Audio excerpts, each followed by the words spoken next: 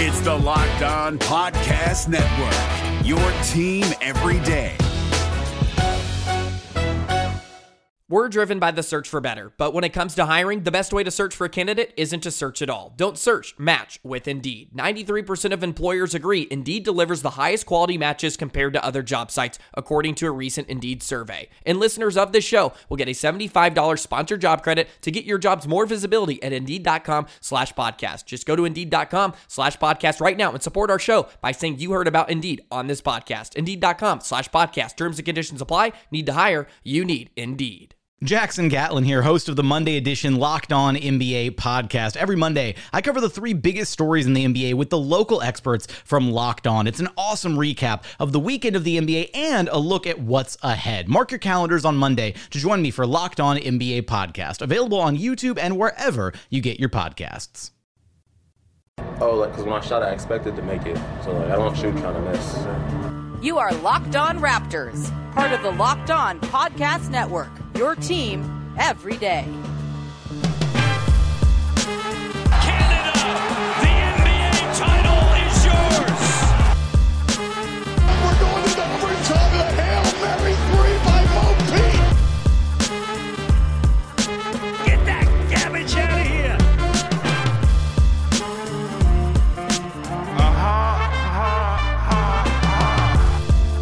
Hey, what's going on? Welcome to episode number 996 of Locked On Raptors for Tuesday, August the 3rd. I'm your host, Sean Woodley of RaptorsHQ.com. You can find me on Twitter as always, at WoodleySean. And you can find the show at Locked On Raptors. We can find links to every single episode of the podcast. And of course, please make sure to be checking out the entirety of the Locked On Podcast Network. The last 2 weeks have been insane for transactions across the big sports. Baseball, basketball, hockey, and your local team is covered with a local expert breaking it all down to let you know what you need to know about the moves that your teams might have made. So please go and find the shows covering the teams that you like, whether it's the Toronto Blue Jays, the Toronto Maple Leafs, some other team in either baseball, basketball, or hockey. You have the option of listening to a local daily podcast on that very team during the craziest time of the sports calendar, at least transactionally speaking. So please go and check them out. All right, on today's show, bit of a somber day. The Kyle Lowry era in Toronto is over. The greatest Raptor of all time is headed to Miami in a assumed sign and trade with the Heat that will see reportedly Goran Dragic and Precious Achiuwa, along with some other stuff, maybe or maybe not, coming back to the Raptors. There's a bit of a hang-up in completing that, it seems, and it seems like maybe Dragic is looking to be shipped elsewhere. We will see there. It's tough to say. We might get the details as we record this podcast. We don't know, but either way, Kyle Lowry is no longer a Toronto Raptor. It's very sad.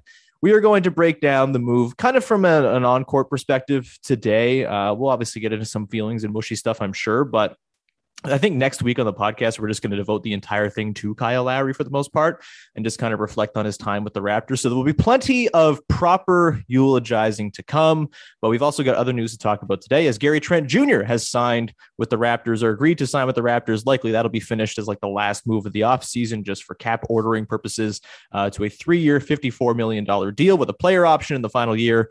Bit of a sort of polarizing reaction to that one. We will get to that. And then some news came down just before we started recording. The Raptors have signed Sam Dekker, who is coming back from Europe after spending a couple seasons over there, had 4 NBA seasons before that. I got some thoughts on that one. And maybe we shouldn't have thoughts on it. Maybe it's too small a thing to actually care about. But we will get to that in just 1 second as well. But we got to get to the Kyle stuff off the top. And joining me to talk about Kyle Lowry, I can't really think of anyone else who I'd like to go through this misery and pain with than, of course, one of our faves here. It's Big V. It's Big CBC. It's Big Lavender. It is, of course, Toronto Raptors staff writer, Vivek Jacob. Vivek, congrats on the new job, buddy, and welcome to the show. How's it going?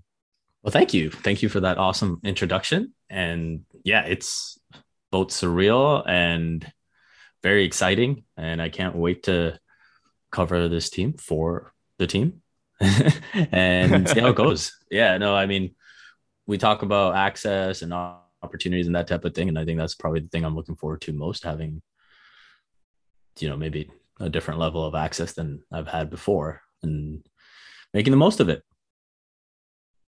Yeah. It's very, very happy to see you get that shot, man. It's gonna be amazing. I can't wait to read your stuff, and very happy you're gonna be around the beat in a very, very, very serious and wonderful way. Of course, you will not be covering Kyle Lowry until I guess he returns to Toronto, and I'm sure you'll get lined up as the Raptor staff writer to maybe do a little feature on him. That's my hope, at least. Go pitch it, baby. But you'll be covering a Lowry list Raptors team from day to day in Toronto, hopefully. And obviously, it's a bummer. I think everybody kind of knew this was coming. The reports were out on Sunday night, and it seemed like it was preordained. And honestly, over the last month or so, my belief that he was going to stay went from like 50-50 to about 10-90, just because the reports seemed like there were a lot of teams lining up for his services. And as John Hollinger points out, actions speak louder than words. And a lot of teams were acting as though there was going to be a very good point guard to potentially absorb into their cap space when free agency started. And as it turns out, the Miami Heat have done so with Kyle Lowry. The Heat also re-upped Jimmy Butler to an enormous contract. They brought in PJ Tucker, just going all in on old dudes, which is actually kind of awesome. Of course, they got Bam and Duncan Robinson and stuff too, but it's a fun little core they got cooking down there. As I think Mike Prada pointed out, there'll be a wonderful second round out to the Milwaukee Bucks this coming season. But I am looking forward to watching that team as much as I will hate watching that team as well, because it's got Kyle Lowry not playing for the Raptors, and it's going to be very sad. But Vivek, let's get into the sort of impact of this move. We're still waiting to see, of course, the details on the Precious Achua / Goran Dragic / maybe a second round pick / maybe KZ Okpala, perhaps, or someone like that thrown into the mix to make salaries match, depending on how liberally Woj was using the word approximately 90 million. You know, if it's 87.5, as our cap expert over at Raptors HQ, Daniel Hackett, has pointed out, then that is not going to require another body coming the other way. But if it's actually $90 million, there will be another contract that will have to be thrown in towards the Raptors, and Okpala kind of fits the mold.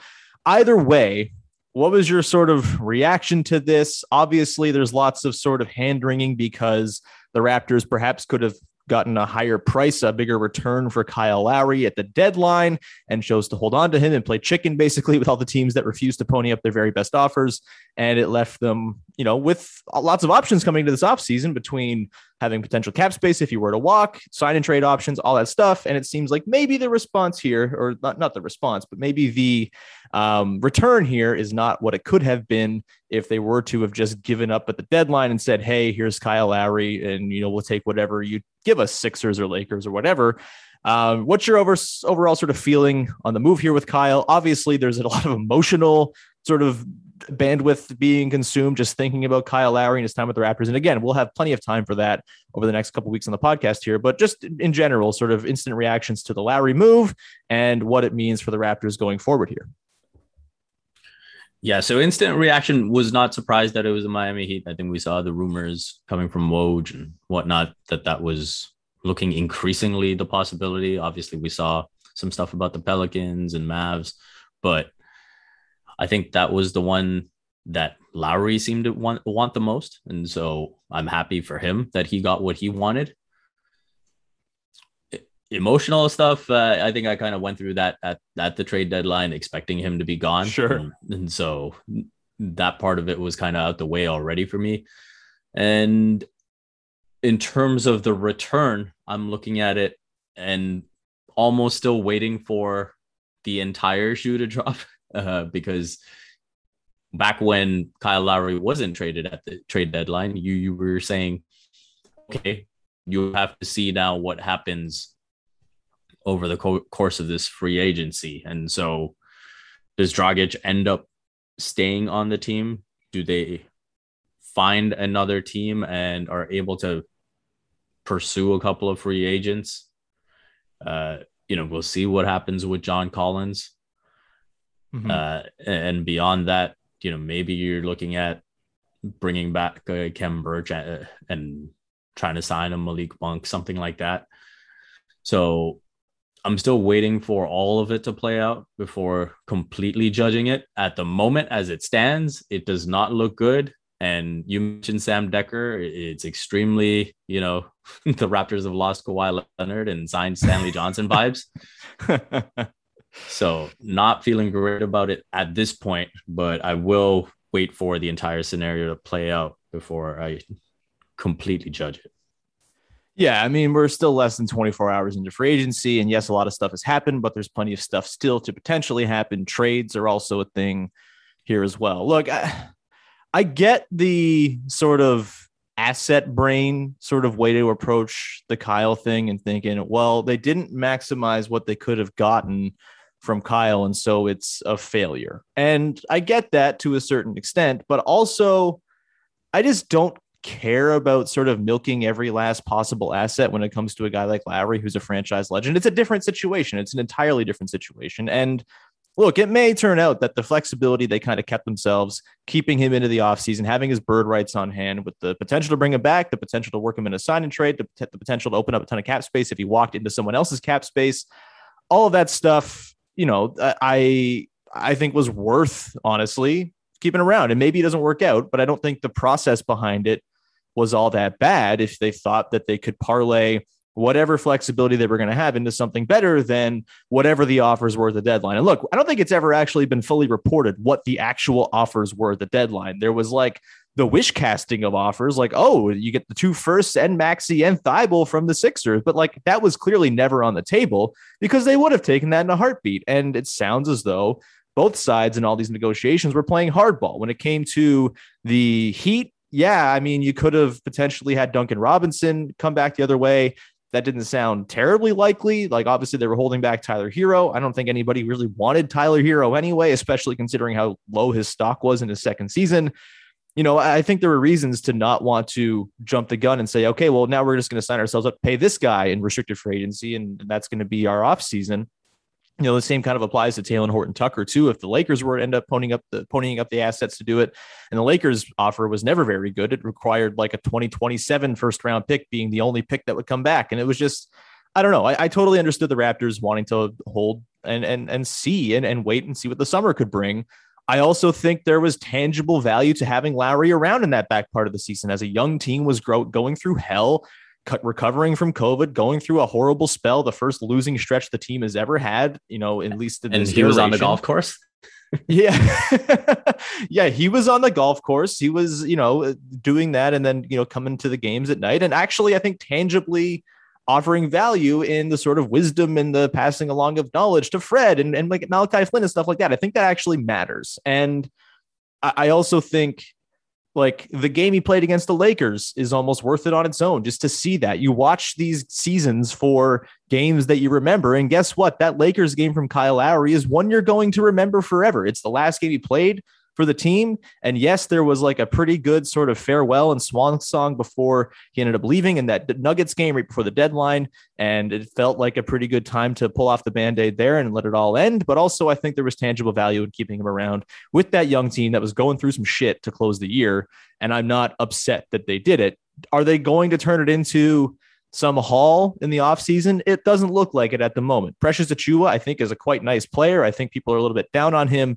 He was, not terribly high usage or anything like that for the Heat last year, but he's a very good defender. He was a lot better than was expected in his first season. And he was kind of always viewed as this sort of project guy.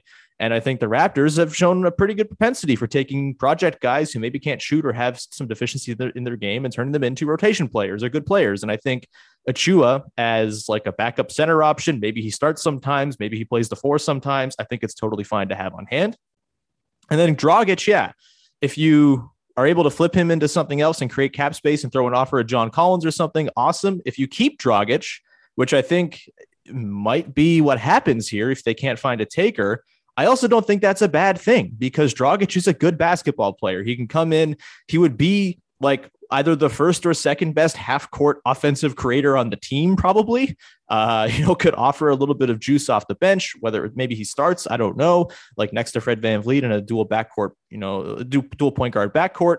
Like, I think there's a reason to keep Dragic around. He can help them be good. And there's this whole sort of refrain going around Raptors internet right now that there's no plan, that there's no direction. I think we kind of know the direction. It's just not a very sexy direction that doesn't have instant gratification. And it is, I will repeat my same refrain that I've done in this podcast a million times. They are trying to stay good, stay relevant, be in the playoff mix, and wait for a chance to strike and use their their ample collection of movable contracts and all of their future picks to land a star when the time is right. The time might not be right now. And so it's a matter of running it back and being pretty good. And I think Goran Dragic can help you do that. And worst case, he becomes a pretty hot commodity as an expiring contract at the trade deadline. And maybe you can, extract your asset then. Again, not instant gratification, it's down the line, but there's still an asset potentially there in Dragic to be had, especially if he has a good season. And look, if he sticks with the Raptors, I might throw some money down on him winning Sixth Man of the Year. Just saying. I don't think it's a terrible plan here for the Raptors to go forward if they just keep him around and have a good team with lots of good, solid players, even if it's unsexy. So I don't know. I feel like, all the center stuff has been thrown around as well. And the Rashawn Holmes seemingly was the straw that broke the camel's back last night, signing back with the Kings at a pretty reasonable contract. Obviously, if the Raptors maybe had their cap space available to them or whatever, maybe they would have been in that mix, or maybe Rashawn Holmes just wanted to go back to the Kings. Also, I think Rashawn Holmes being the guy you lose sleep over is kind of ridiculous. I think he's a nice player. I don't think the history of giving nice players, long-term contracts in free agency is all that friendly to teams. And so it would have been nice to have Rashawn Holmes. I don't think it's the end of the world to not have Rashawn Holmes. Also, just let it all play out, I guess, because again, it's less than 24 hours old. That was a lot of rambling, but is there anything in there, Vivek, that you kind of see? Am I doing the it's fine thing too much here? I just feel like it comes down to your expectations. And if your expectations are that the Raptors are going to be a championship contender next season, then yeah, you're probably disappointed here. But I don't think reasonable people should ever have thought that they were going to be a championship contender next season. So putting together a good team with lots of decent to good players is not a bad thing by any means, especially considering you have maneuverability. You have guys you can throw into deals and attractive contracts that can match salaries and things like that. I think there's a lot of ways to pivot from where they are right now. And even if they didn't extract the full price for Lowry, I think it's okay. And then I guess the other note on the Lowry thing too is, and I think I made this point, but he's a legend. He's a different conversation. And if you don't extract every possible asset from him, I don't care. I really don't. I think you do right by him. You obviously they wanted to try to do right by him at the deadline while also getting good value back. They couldn't find what they perceived to be good value. Maybe they lost a little bit there, but I don't really begrudge them at all. And I'm not really going to sweat the 1 or 2 extra assets they could have milked out of the Lowry thing, because guess what? They got everything out of Lowry for 9 years. And I'm not too worried about the return there, honestly. And maybe that makes me a bad armchair GM, but it's just the way I kind of view it with a franchise legend who is not some dude that you're just trying to parlay into more contracts that are more favorable for your team. That was a lot of me talking. Anything in there makes sense, or am I an idiot, Vivek? No, you're not an idiot. I think it's perfectly fair to have that view. For me, I'm a bit more on the other side, where I think you mentioned this being a championship organization, and maybe here this is where Masai and Bobby are a little bit a victim of their own success, and we've seen them hit home run after home run after home run, and now over the last season and a half, 2 seasons, things haven't quite gone the way they would have liked. I don't think. I think if it were up to Masai, he would have got the deal that he wanted at the trade deadline and gone ahead and done that. I specifically remember Masai saying at the deadline too that when it comes to Kyle Lowry, I am biased, and kind of so what? And I think would he look back on that moment now and say, okay, maybe I should have viewed things a bit differently? It's possible. And I think we have to keep that in mind as well. So I think right now, they've got to at least hit some singles and doubles to bring it back here. Sure. And I think that's really important over the next, week or so, however long it takes to play out. And from that position on, we can evaluate it. Right now, as it stands, it's not a good place to be.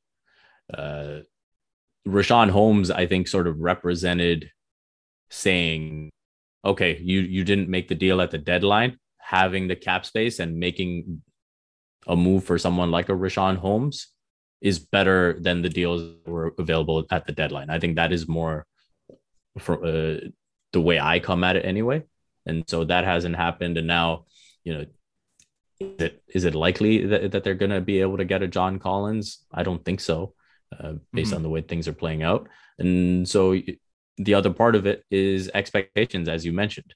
And that's where, to quote the Joker, nobody panics. And there's a plan. Nobody panics, even if it's a bad plan. If they know what to expect, then nobody panics. But when you've got a situation where the Raptors were definitely looking to compete last season and then, kind of pulled the plug that last month and a half, whatever it was, and said, okay, we're going to go into tank mode here. Then you're still trying to compete and you're still trying to do this. And so I think knowing exactly what the direction of the franchise is paramount.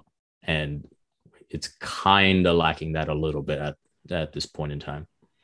And that's fair. I would also counter with the direction of the franchise seemed pretty promising before the three best players in the team came down with COVID and missed a month, and they went 1-13 in March and derailed a team that was, I think, very clearly on the path to making upgrades at the deadline to maximize the final year of Lowry, the potential final year with Lowry.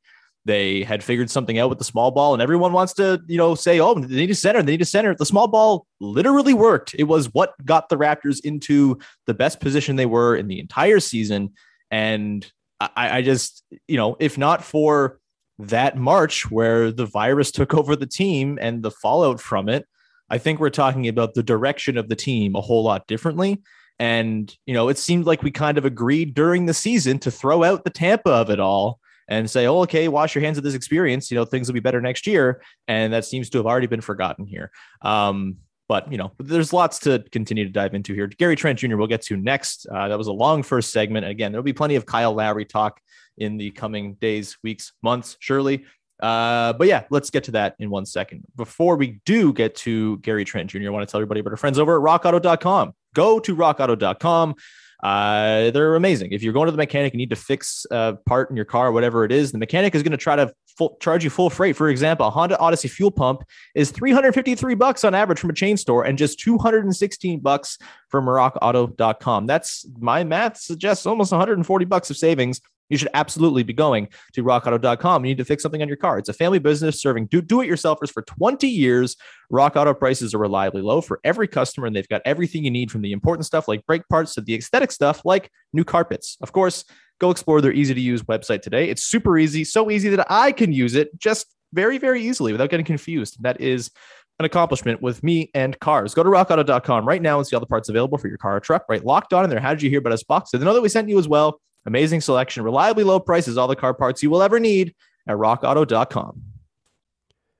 No matter what moves you made last year, TurboTax experts make them count.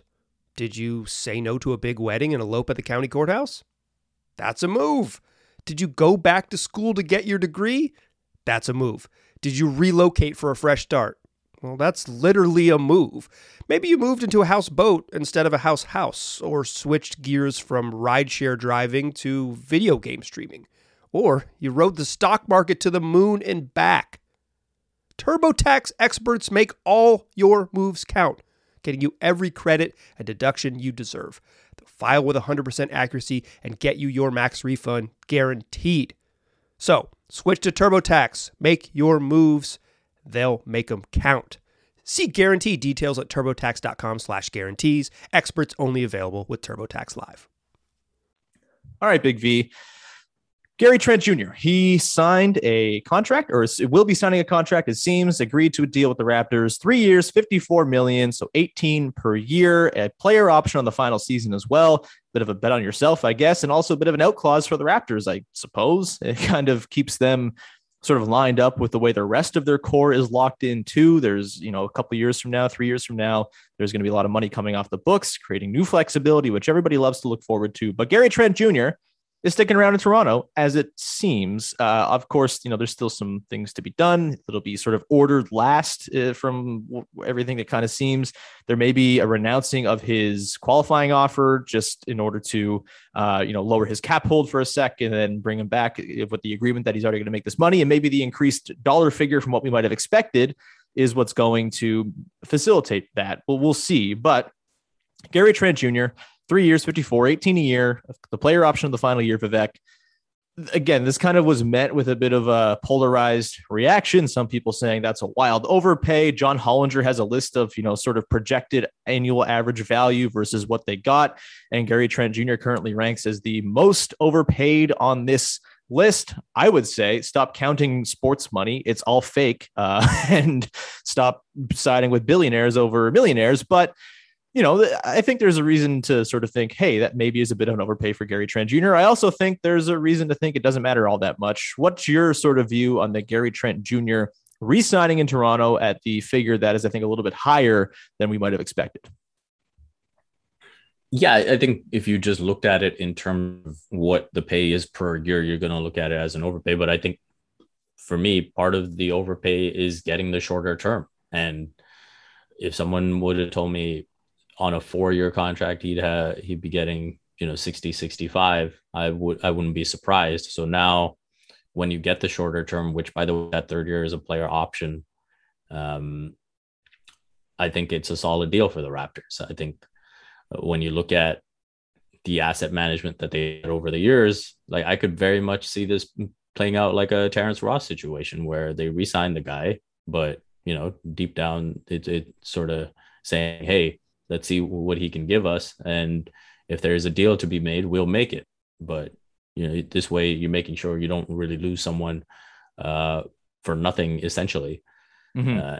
And again, as you mentioned, the key there with the cap hold is significant when you compare it to Norman Powell.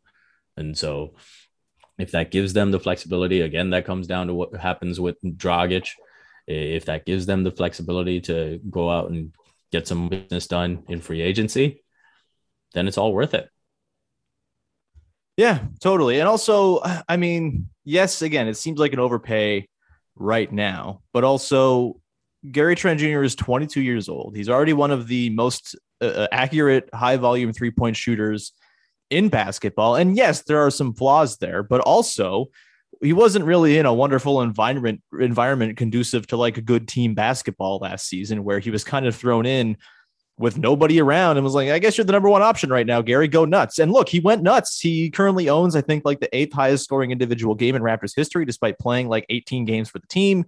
He hit that game winner against Washington. The first week or two of the Gary Trent Jr. experience before he got a bit of an injury was fantastic and very exciting. And yeah, it didn't look so hot down the rest of the season, but nothing looked so hot down the stretch for the Raptors last season. And I think it's probably, the way in sort of baseball where you think, don't believe anything that happens in September. I would say don't believe anything that happens in garbage time of a lost season either.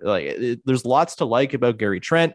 We've seen around the league, shooters get paid. Like Duncan Robinson just got 5 years, $90 million, the same annual term, but for 5 years.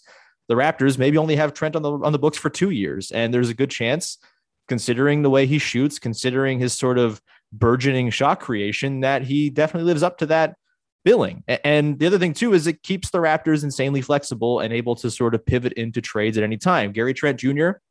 at 22 years old on an $18 million contract, certainly movable. And if there comes along a chance to strike, he's someone that you can throw into a deal to try to match. And again, I just kind of think this speaks to what the vision for the team is that I can see from the outside is, yeah, it's not instant gratification. It's patience. It's waiting and just trying to be good in the meantime. And I don't know. There's something that happened between like 2017, 18 through 2020. I guess it's winning the title is what happened and changed people's perspectives. But the way they ended up getting to the point where they could trade for Kawhi Leonard was be pretty good, have a shadow core, use that sort of pretty goodness and shadow core to trade for a superstar, and you're in business. And look, it's not going to happen the exact same way it did. The Kawhi situation was very clearly like a once in a generation type of bizarro situation with the superstar where you could get him for DeMar DeRozan, Jakob Poeltl, and a 28th overall pick. But I still think the vision is you keep that flexibility, you keep that maneuverability, you keep the ability to put anybody you want from your roster into a trade potentially. And I think this deal helps with that with Gary Trent. Yeah, it's a bit of an overpay on an annual basis right now. In 2 years' time, I'm not sure we'll think that. And maybe he even opts out in 2 years' time. We'll see. I think that's certainly on the table, considering what he does well. I don't know, man. I have a hard time getting upset about it. It also doesn't really affect the Raptors all that much. As Daniel Hackett pointed out in his piece, kind of writing up the deal, like the $4 million difference between the $14 million that we kind of thought he might get and the $18 million is not really tangibly all that different for the Raptors. They're still going to be likely an above cap team. They're not going to be into the tax. It's going to kind of not really matter. So I don't know, man. My opinion on the Gary Trent thing is glad he got paid. That's cool. Good for Gary Trent Jr. And I look forward to watching him hit 40% of his threes next season, perhaps starting next to Fred VanVleet in the backcourt, which will have his ups and downs, I'm sure, but also that team could use a little bit of offensive juice. And he certainly provides that if maybe he's got a little bit of tunnel vision once in a while. Or all the time. It's, he's a fun dude. I don't know. I'm happy to have Gary Trent Jr. coming back, and I don't really care about the money. Stop counting sports money is, again, my refrain I'll come back to. We'll get to more, Vivek, unless you have any sort of parting shots on Gary Trent Jr. Are you good on Gary Trent Jr. talk, or do you have anything more? No, I think that just the point you made about, people maybe getting a bit sour on him is a little bit perplexing, and I feel like he's got to play out this full season here in Toronto, and I think things will normalize a little bit, as it will for the entire group, and I think that's something that shouldn't be forgotten. Like as it stands, barring any moves, I would still expect this team right now to be a playoff team. Yeah, they're going to be a team with lots of good players. And yes, there are some rumors that apparently the Bulls are maybe trying to sign Khem Birch, and that would be disappointing because I don't know if the Raptors fans could take losing Khem Birch at this point. Seems like it might sort of cause it all to melt down and break Raptors internet. But, well, again, there's plenty of time here to see what's going to play out. It's not all over. There's plenty of things that can still be done. Trades, things like that. Maybe this is all just sort of building up to like a Miles Turner trade or something like that. Like that is very much on the table still, I would think. It's a bizarre off season where lots of teams have lots of moving parts. There's lots of dominoes to fall. There's lots of contract minutiae to figure out. If it's not all sorted out in the first 24 hours, there is nothing wrong with that. And the fact that they got the Trent thing taken care of early assures that they're not going to lose him for nothing, and ensures that they're going to have lots of good players on the roster going into next season, and having lots of good players is good. The bones of a team, minus Kyle Lowry, obviously, which is of course a huge bone. It's kind of, whatever bone you want to say it is, the femur, the spine, whatever it is, it's a big bone to lose, but the skeleton of a good team is still very much there. And also internal growth is going to be on tap for guys like Trent and Flynn and OG, perhaps even Siakam and Fred. Maybe they have an extra level they can kick it to. Like this is not as doom and gloom as Raptors internet would want to make you think it is. Just think back to when the Raptors missed out on their offer sheet for Chris Duhon and how apoplectic people were after that. It's probably going to be okay. That said, the Raptors did make a signing this morning that has some people upset, and I think for good reason, because the dude they signed, maybe not the vibes you want coming into a team.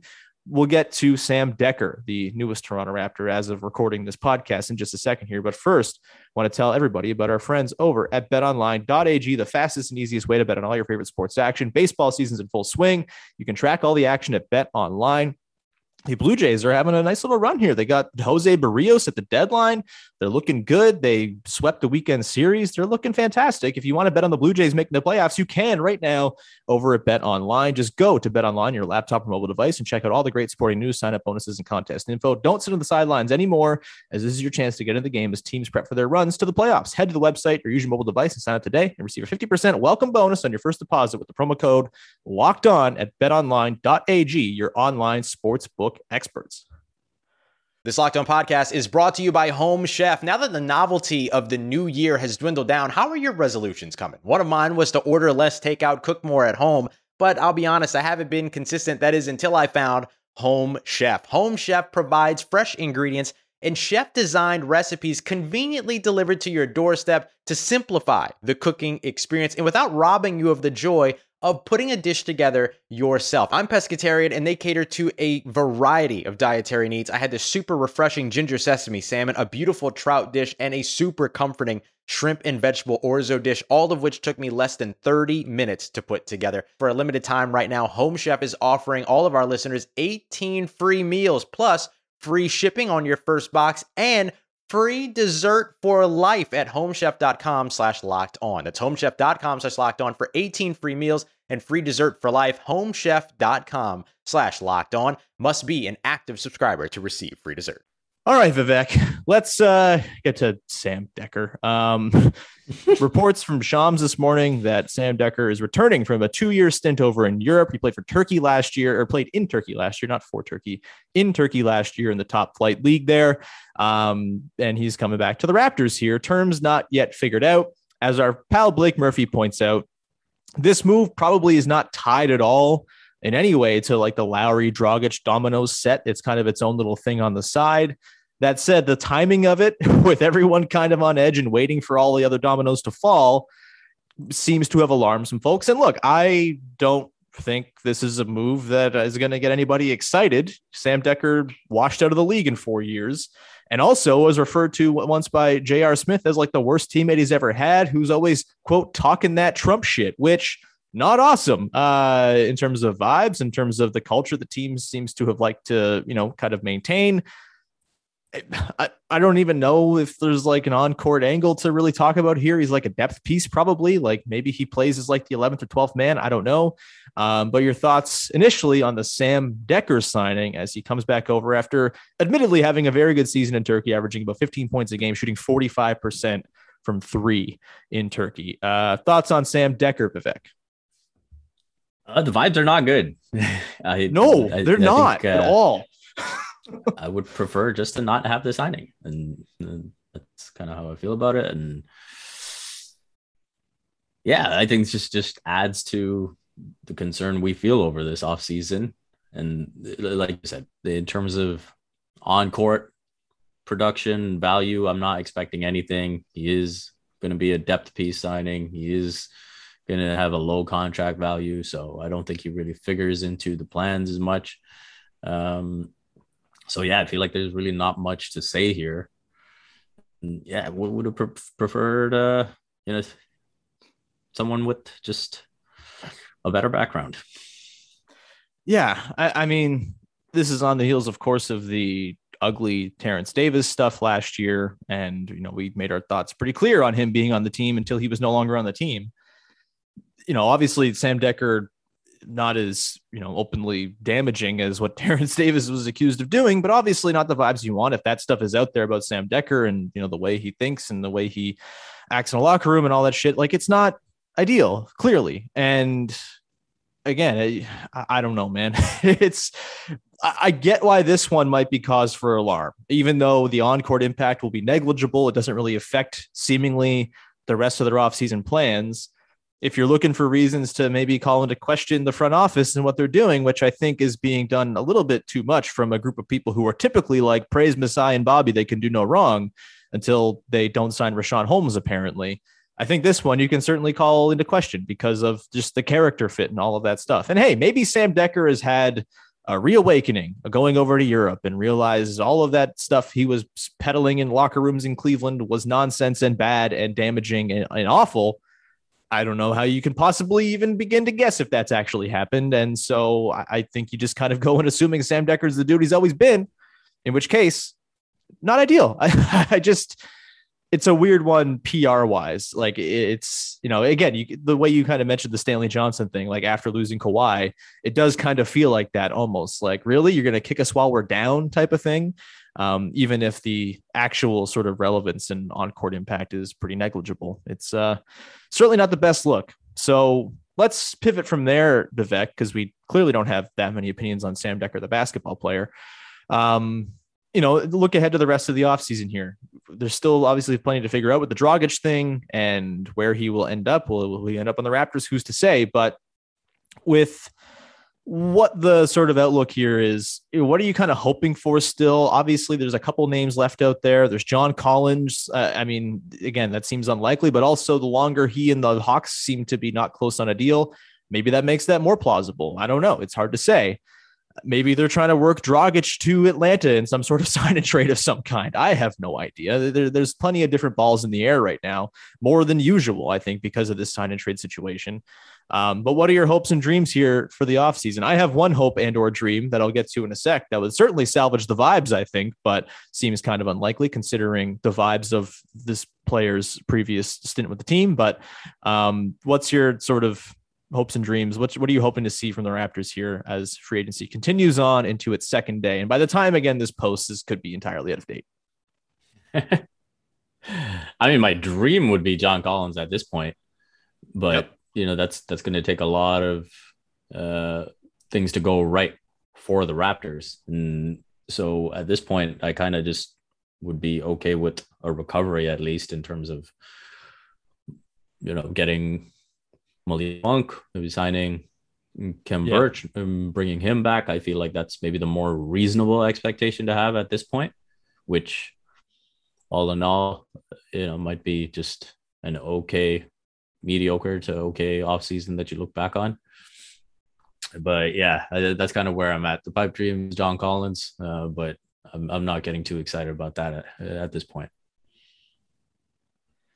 Yeah, the Malik Monk thing is exciting because he can score the basketball, which is something they're going to need. And having 48 minutes of Gary Trent and Malik Monk just heat checking would be kind of fun, even if maybe damaging. I would like to see them bring back Khem Birch.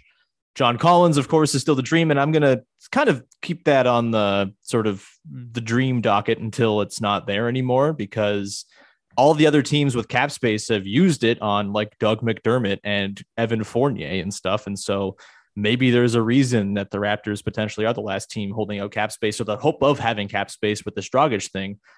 Ultimately, if it ends up being the Dragic sixth round, I'm totally fine with it. I think Dragic is, like I said, going to help them be good. He can help the bench. He can help sort of, offer some tutelage to Malachi Flynn or whatever it is.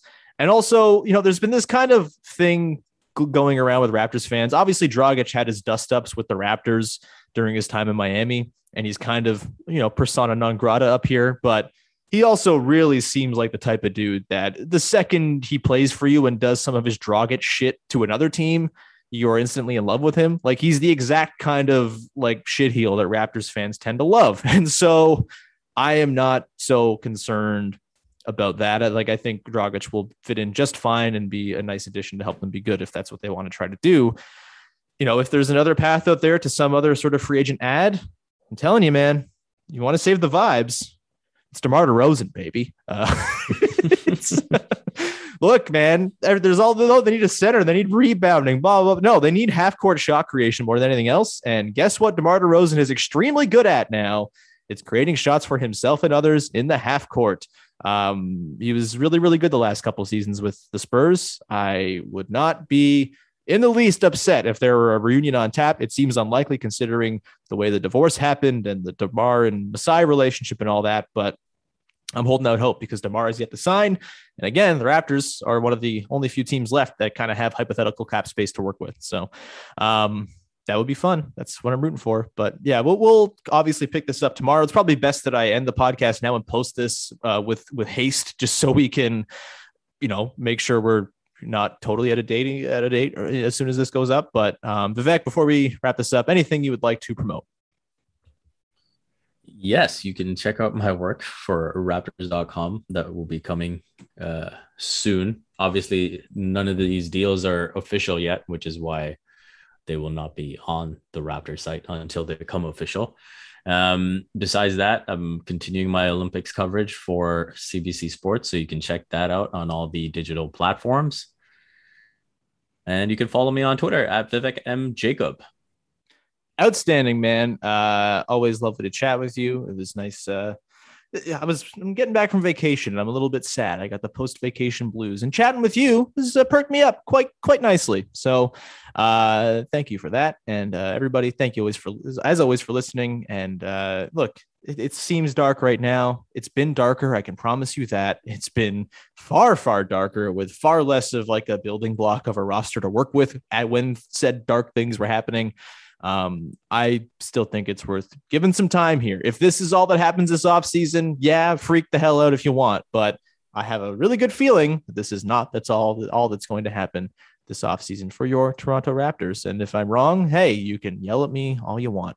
We'll be back again tomorrow, probably breaking down some other news that's taken place, because who the hell knows? It's kind of fast and furious right now. So I won't tease the topic of tomorrow. Again, next week on the podcast, we're going to devote entirely to Kyle Lowry, and it's going to be very cathartic and nice and eulogizing and sweet and sappy and all that good stuff. But until then, thank you so much for tuning in. We'll talk to you again on Wednesday with another episode of Locked On Raptors. Bye-bye.